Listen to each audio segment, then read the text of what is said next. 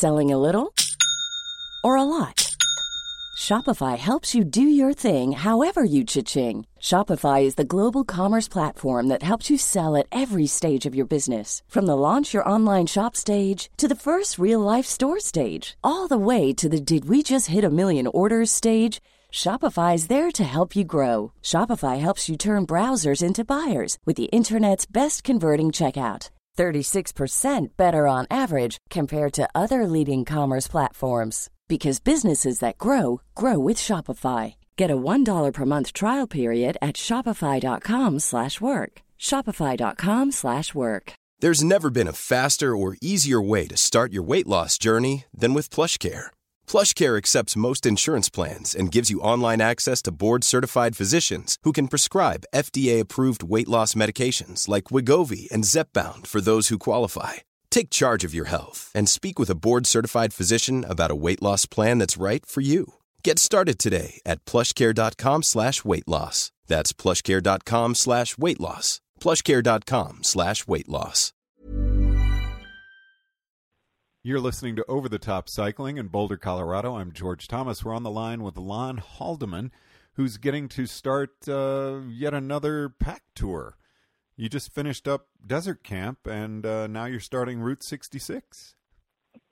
Yeah, we had Desert Camp based out of Tucson, Arizona for 5 weeks, and then we had a couple weeks off, and now I'm over in Santa Monica, California, ready to start a Route 66 tour. We have 25 people in the group, and this is really a tour. It's not really the cycling part of it is hard enough, I mean, that you feel like you do something because you're riding 60 to 100 miles every day, but the cycling is really second or third on the list of what you're really supposed to be doing, because we're researching a lot of the old road, we're riding a lot of the old alignments that are only accessible by bicycle, not even by car or motorcycle, and we're stopping at a lot of the older hotels. We're staying at some of the old classic places, Wigwam hotels and La Posada and Winslow and, El Rancho Hotel, the Movie Star Hotel in Gallup, New Mexico. And then also along the way, we're just, stopping at a lot of diners. We go out to dinner or out, 3 times a day. We're at restaurants, breakfast, lunch, and evening, going to these old diners and things. So that's really the focus of the tour, and we have historians and guest speakers that meet with us every other night or so. We have a guest speaker that comes out and do a program historically about Route 66. So it's really overload as far as what you want to learn about Route 66, and that's the whole focus of the ride is Route 66 and not necessarily riding the bike. So. We've got a good bunch of riders, physically most of them have done pack tour and things before, so we can really just have fun, exploring and having fun eating and all the other stuff we do along throughout the day. Now, this one sounds unique to me because you're so well known for choosing your routes and picking new courses, and here you're following something that's been established for a very long time. Yeah, but even though it's established, it's really an exploring route to follow by bicycle. About 5 years ago, I started working with Adventure Cycling and their map series about they wanted to add this as one of their tours, and I gave them basically 80 pages of route cards that we basically put together for our tours, and so. There's a lot of detail on this. So even though the route was laid out in 1926, 90 years ago, it then evolved maybe during the Second World War. One of the original alignments got closed off. They opened up a new alignment running parallel, sometimes 100 feet away, sometimes miles away. And then, in the 1960s, they opened up another 4-lane section and repaved over part of the Second World War section. And then the interstate came along and sometimes repaved over some of the 1960s alignments. But some of the 1926 alignment never got touched. And those are the places that are out in some desolate field somewhere that the only way you can get to it on a bike is jump a fence, and you're out on ranch country or BLM land or something, as this old road weaves its way across, and the bridges are out of there, so you've got there might be just dry washes now, and you've got to walk your bike down through the dry wash and up the other side and things. So even though the route is established, it's actually quite an adventure to try to follow it, and that's what we try to do on this tour. Is you could basically just look at the map and say, oh, here's the interstate, jump on the shoulder of the interstate and ride 30 miles to the next town.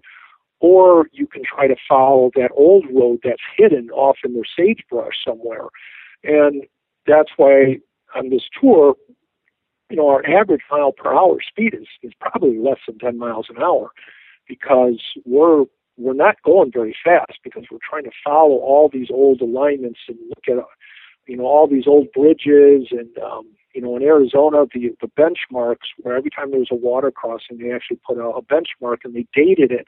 So you'll be on some section of road, you think, oh, this is never a road, this is some ranch trail or something, and there'll be a benchmark there, dated Arizona Department of Transportation in 1934 is when that section of road was put in, and it might have been discontinued in the 1950s. So anyway, even though we do really know the route, it's still a good adventure, just trying to follow it, and that's a lot of the fun of this tour. What's the historical significance about this route, and why did you want to run a tour on it? Well, Route 66, if you're just, say you're from Germany or somebody and you're just, thinking about the United States, Route 66 probably is the most popular highway in the world when you're not in the United States. That's what the Europeans hear about. It's like the Great Wall of China or the Inca Trail. It's what we hear about from these faraway places. So what made Route 66 popular, there's a lot of different things. It's probably the best marketed highway in the United States for sure. They got the best advertising, the best commemoratives, the most books about it, and everything. And really, besides, John Steinbeck and the Grapes of Wrath and, calling it the Mother Road and things, in his books that, came out in the 1930s. And then the movie, the Route 66, the TV series with Martin Milner that was out in the 1960s. In name anyway, it was popular. And then you've got Bobby Troup, singing Get Your Kicks on Route 66. I think that's been recorded now by over 100 different artists who publish records and stuff about it. So it's really well known. But yet I think the part of it that's attractive to people is Route 66 shows Americana for what it is. If you look at the history of the 1920s and 30s, you've got the Dust Bowl farmer migration from the Midwest heading out to California, for example, like the Grapes of Wrath movie. Then in the 1940s, you've got the Army troop transports going back and forth, the various military bases all around there, and so the highway became important as a point-to-point transportation for the Army. Then after the war, you've got the rock and roll area in the 1950s and Elvis Presley and that whole thing, and people finally going on vacation. That was a new concept, was load up the kids in the station wagon and drive to the Grand Canyon or, make that family vacation. And that went through the 1950s and 60s. And then by the 1970s, the interstate started to bypass a lot of Route 66 to the point where it became decertified in a lot of places along the way. It even lost its name. It wasn't even called Route 66. It was just called, County Highway or something. It wasn't even part of the state highway system in a lot of places. It just went back to local maintenance, and that's why a lot of places, parts of it got so ruined basically, or basically unmaintained, is because they had the interstate right there, and they weren't going to put money into some road that they really didn't need to maintain. So throughout the mid-70s through the mid-80s for sure, Route 66 really disappeared. And then it probably wasn't, the last section was bypassed in Williams, Arizona, 1984. There was a section of the Interstate 40 that finally went through, bypassed town, and that old section of Route 66 basically was decertified. So then there was really no existing parts of Route 66 left all the way between Chicago and Santa Monica. Well, then in the 1990s, a guy named Michael Wallace wrote a coffee table book, and his wife did the photography, and it was basically romanticizing what Route 66 was in its heyday. And Michael Wallace interviewed lots of people on the route, took a lot of these great pictures of old cafes, and some of them were still in business. A lot of them had been closed down. And that book came out in the early 1990s, and it really started a grassroots resurgence of people saying, "Oh yeah, let's go out and try to find some of that old road." And even though, getting back into some of my history, I had been riding across the country on Route 66 since 1981 when I was doing my first transcontinentals.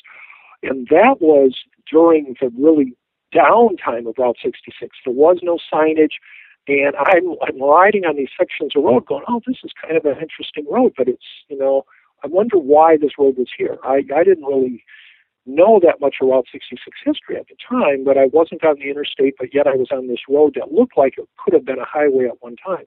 And I rode a lot of that all across California, Arizona, New Mexico, into Texas and so on.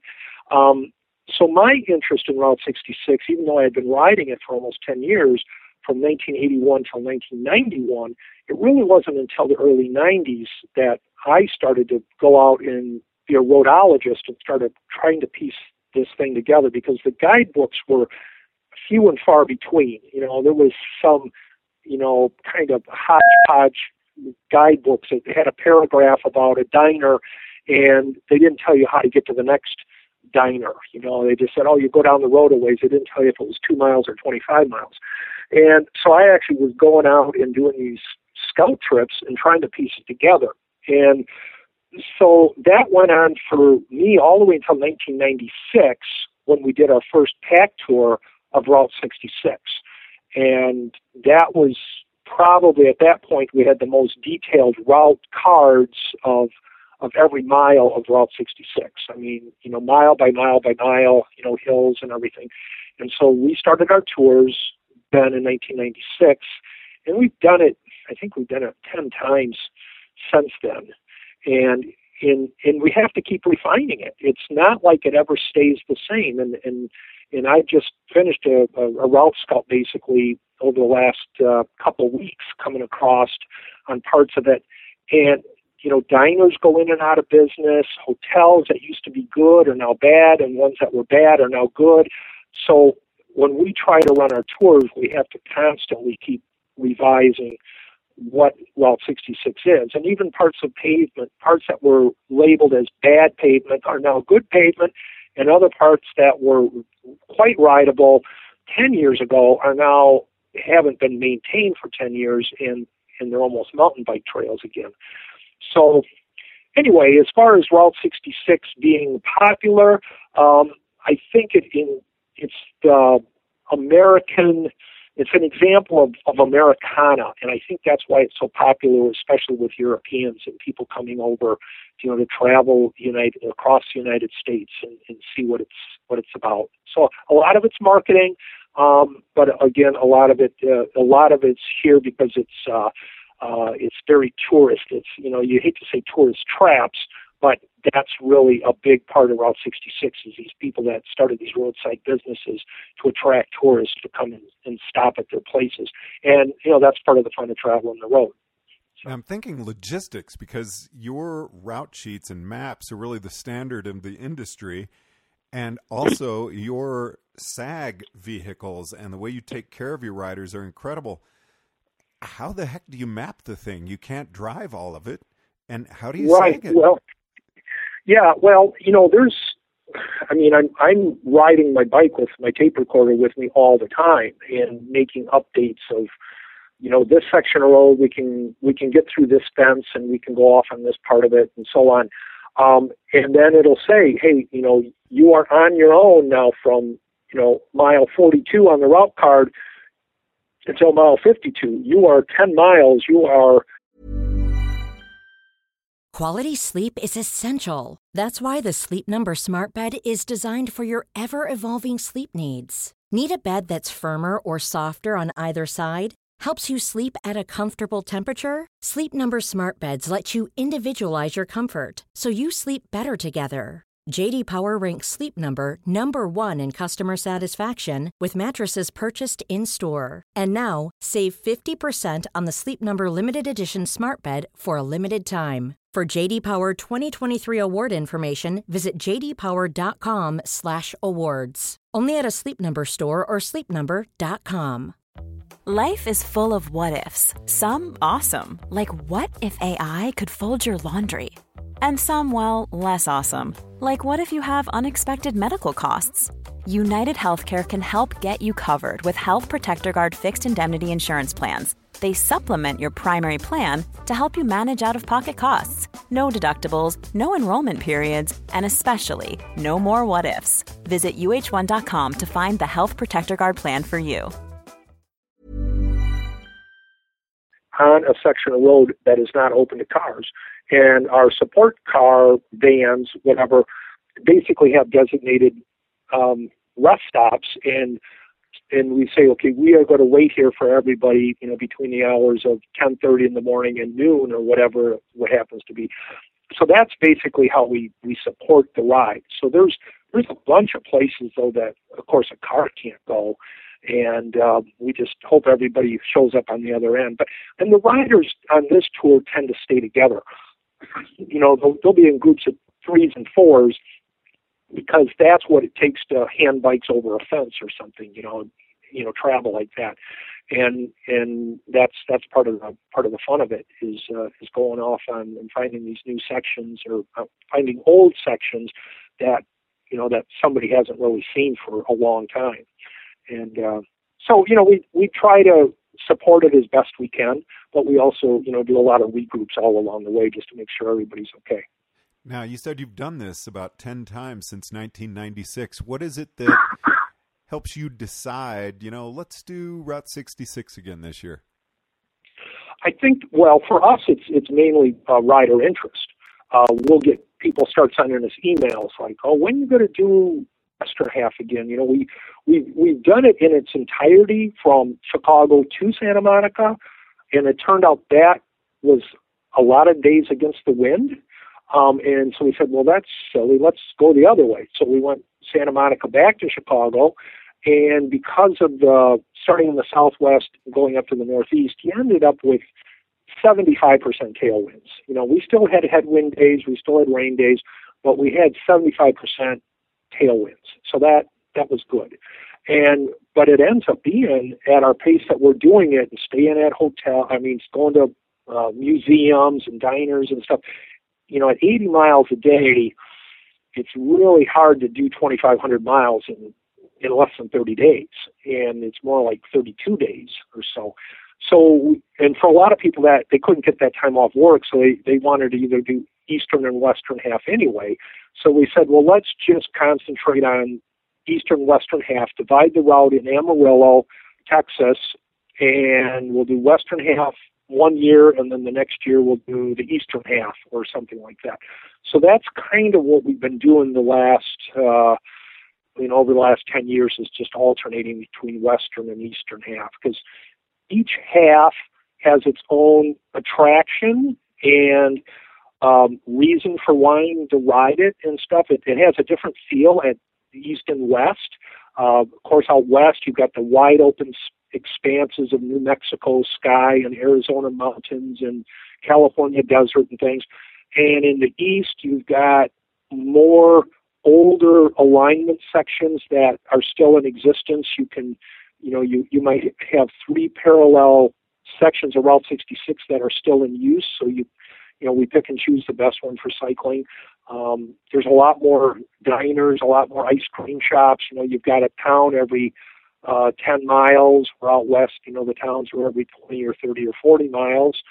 So when you're in the eastern part, we try to run that more as a summer tour because, that's a good ice cream tour. You want to stop every 10 miles and go to some ice cream place and things. So each half has its own attraction. And so that's how we've been running the tours the last, dozen years or so. I take it you're doing a Western tour right now because it's not summer. Right. Yeah. And, that's always the trade-off. You start too soon in March, and you're still going to hit snow in the mountains. But the desert's nice and cool in California. Well, if you wait too long into May, then you start bumping up into 100-degree temperatures in the desert, and that has its own problems too. So we're trying to, hit the compromise of weather, and so that's why usually a mid-April tour works about right. The desert, just yesterday, the desert was only 80 degrees when I came across there, which was very nice. In fact, we even got some misty rain in the desert. But hopefully we're not going to get any snow in the mountains, going over the Continental Divide and stuff, which we've done this tour in April several times, and there were days when, it was quite cold in the mornings. We never really had snow accumulation, but we did have flecks of snow floating in the air, and, it was 35 degrees. So you can't really go too much earlier than what we're doing right now. And if we wait too much longer, the desert just gets too hot. So. And when does the tour start? Is it tomorrow? The riders come in tomorrow on Saturday, and we start riding on Sunday. And our first day is like 75 miles out to San Bernardino. Well, this is a perfect show for the first of our series of kind of historical Haldeman, because we want to really find out about who Lon is and how he, I know you don't take credit for it, but I really look at you as kind of the foundation of long-distance bicycle racing and all that you did in your early years and continue to do now to really foster and grow that sport. And talking to you is fascinating what you did throughout your life. And like you were just saying, 81 to 91, you went out and rode Route 66. Yeah, and the thing, Susan Notarangelo, my wife, we actually got a Grand Canyon tour over the last week, and we kind of got talking about some of this historic stuff. And I think one of the things that at the time we didn't really appreciate what it was. I mean, we were doing things and going off and doing these long rides across the country, and then we would turn right around the next month and have something else planned and doing something else. So we really never, did something and then sat back and say, that was the greatest thing of all time, because we never thought of it in those terms, because we always wanted to do something else. And so it's really only been probably over the last 5 years or so that we've actually sat back and looked at it from a historical standpoint, that some of those things that we were doing then, besides just being, I think, a little crazy, even to attempt them, like the double transcontinental record in 1981, just to be able to logistically put that together and pull that off, I'm more amazed at it now, 30 years later, than I was, at the time, 35 years later. Because at the time we were just like, oh, let's do it. And if we had to reconstruct and try to do that again, I think it would be really hard. From a physical standpoint, there's probably no way I could do it anyway, but logistically, to have it come together. And so I guess that's one of the things that, it turned into, like you say, it turned into a sport, what we were doing. But a lot of it, we we weren't doing it to say, well, let's go set a record and it'll be in the Guinness Book of World Records and we'll be remembered for all time. A lot of the things we just did it, and then we were right on to something else again. In 1983, within a period of almost like 6 weeks, we did a tandem 24-hour record, which was the week before we got married. Then we get married. The next week, we go out to Santa Monica and we start the tandem transcontinental, which went back to New York City in 10 days, 20 hours. And then a month later, I'm back doing the race across America.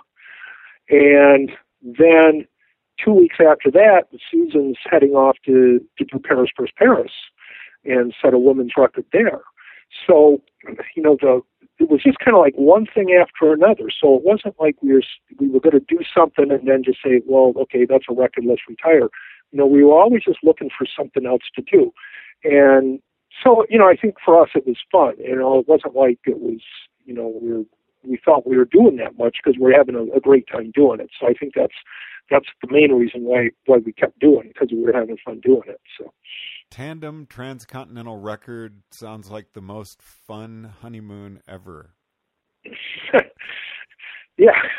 Well, I guess you're not supposed to sleep on your honeymoon, and we didn't. Well, I think, and I'm going to kind of wrap this up right here to lead us into our next chat, because, when you did that double transcon, there were no races in this sport. Like you said, you were just out doing it. I mean, there was no coaching for it. There was not really equipment. You had a huge influence on equipment development. And it's just amazing to me what you've done and what you've helped create. Well, it's been an evolution. And I still have to give credit the people, John Marino, who set his transcontinental records in 1978 and 79 and 80, and, he was a huge influence on me. And, and it was a pioneering type of sport. And I expect it's a lot of that still today. I mean, a rider that's going to do RAM, Race Across America, at least now can look and say, well, this is what they did, somebody did, and it worked. This is what they did, it didn't work. And we were doing the same thing back then, although we didn't have quite the same base of experimentation. Now, boy, how many people have ridden RAM solo? I mean, just to guess, 35 years, 10 to 20 people a year. So there's like 500 people that probably have ridden solo. The finishers probably up around 450 maybe. Yeah, so there's a lot of people that have, succeeded and a lot of people that have failed. And I'm thinking in 95 when I went solo, I think we hadn't hit 100 yet. I think it was around 65 people had finished it. Right. And so it's been a gradual evolution for 35 years. And so, but anyway, back in the day when John Marino was doing it, John Marino actually was talking to people before him who had set the records in the 1950s and 60s and 70s. He actually went and talked to these guys and did interviews with them. And so that's another thing. It would really be great to have John Marino do a program like this about the further back history. So I think we've all pretty much done the same thing. We've all tried to learn from who went before us and find out what worked, what didn't work, what we could adapt for ourselves. And so when Susan and I were doing things like this, in the 1980s, the early 80s, I think between us we did almost, 14 or 15 or 20 races or something. But anyway, we were doing a lot, maybe even 2 a year. So we were learning a lot. We were making a lot of mistakes. But that actually helped us, come back and do it again different the next time around. So I from that standpoint, I hope a lot of people learned from our mistakes and what worked, what didn't work. And that process has just continued on now for, another 30 years of evolution. So from from that standpoint, I think it's probably the standards are much higher going into Race Across America now that you're supposed to go out and do a 10-day transcontinental, instead of a 12-day transcontinental. But anyway, so the expectations are higher. But then again, I think it's also a little easier because at least you know kind of where to focus on your training and your diet and things like that. That's probably helping people out a lot more now than it. Because back in the day, we had no idea what we were doing, and a lot of the stuff we did, I would never do again. It was totally stupid. But anyway, that might be for another show. Well, Lon, I really appreciate you taking the time to chat with us as you've got a tour coming up, and I wish you and all your riders the best on Route 66. Hope you get your kicks. Okay. All right. We'll be talking to you again. All right. Look forward to speaking with you very soon. Lon Haldeman joining us on Over the Top Cycling in Boulder, Colorado. I'm George Thomas.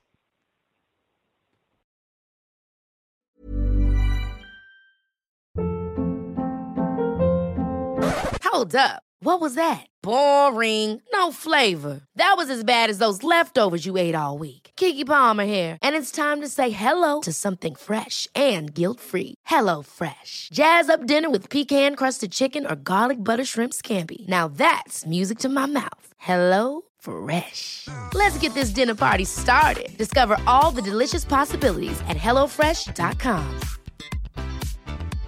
Hey, it's Paige DeSorbo from Giggly Squad. High quality fashion without the price tag. Say hello to Quince.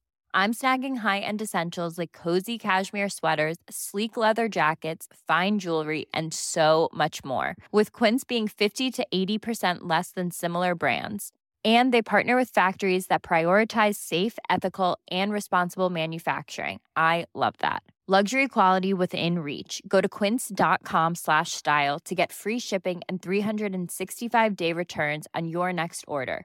Quince.com/style.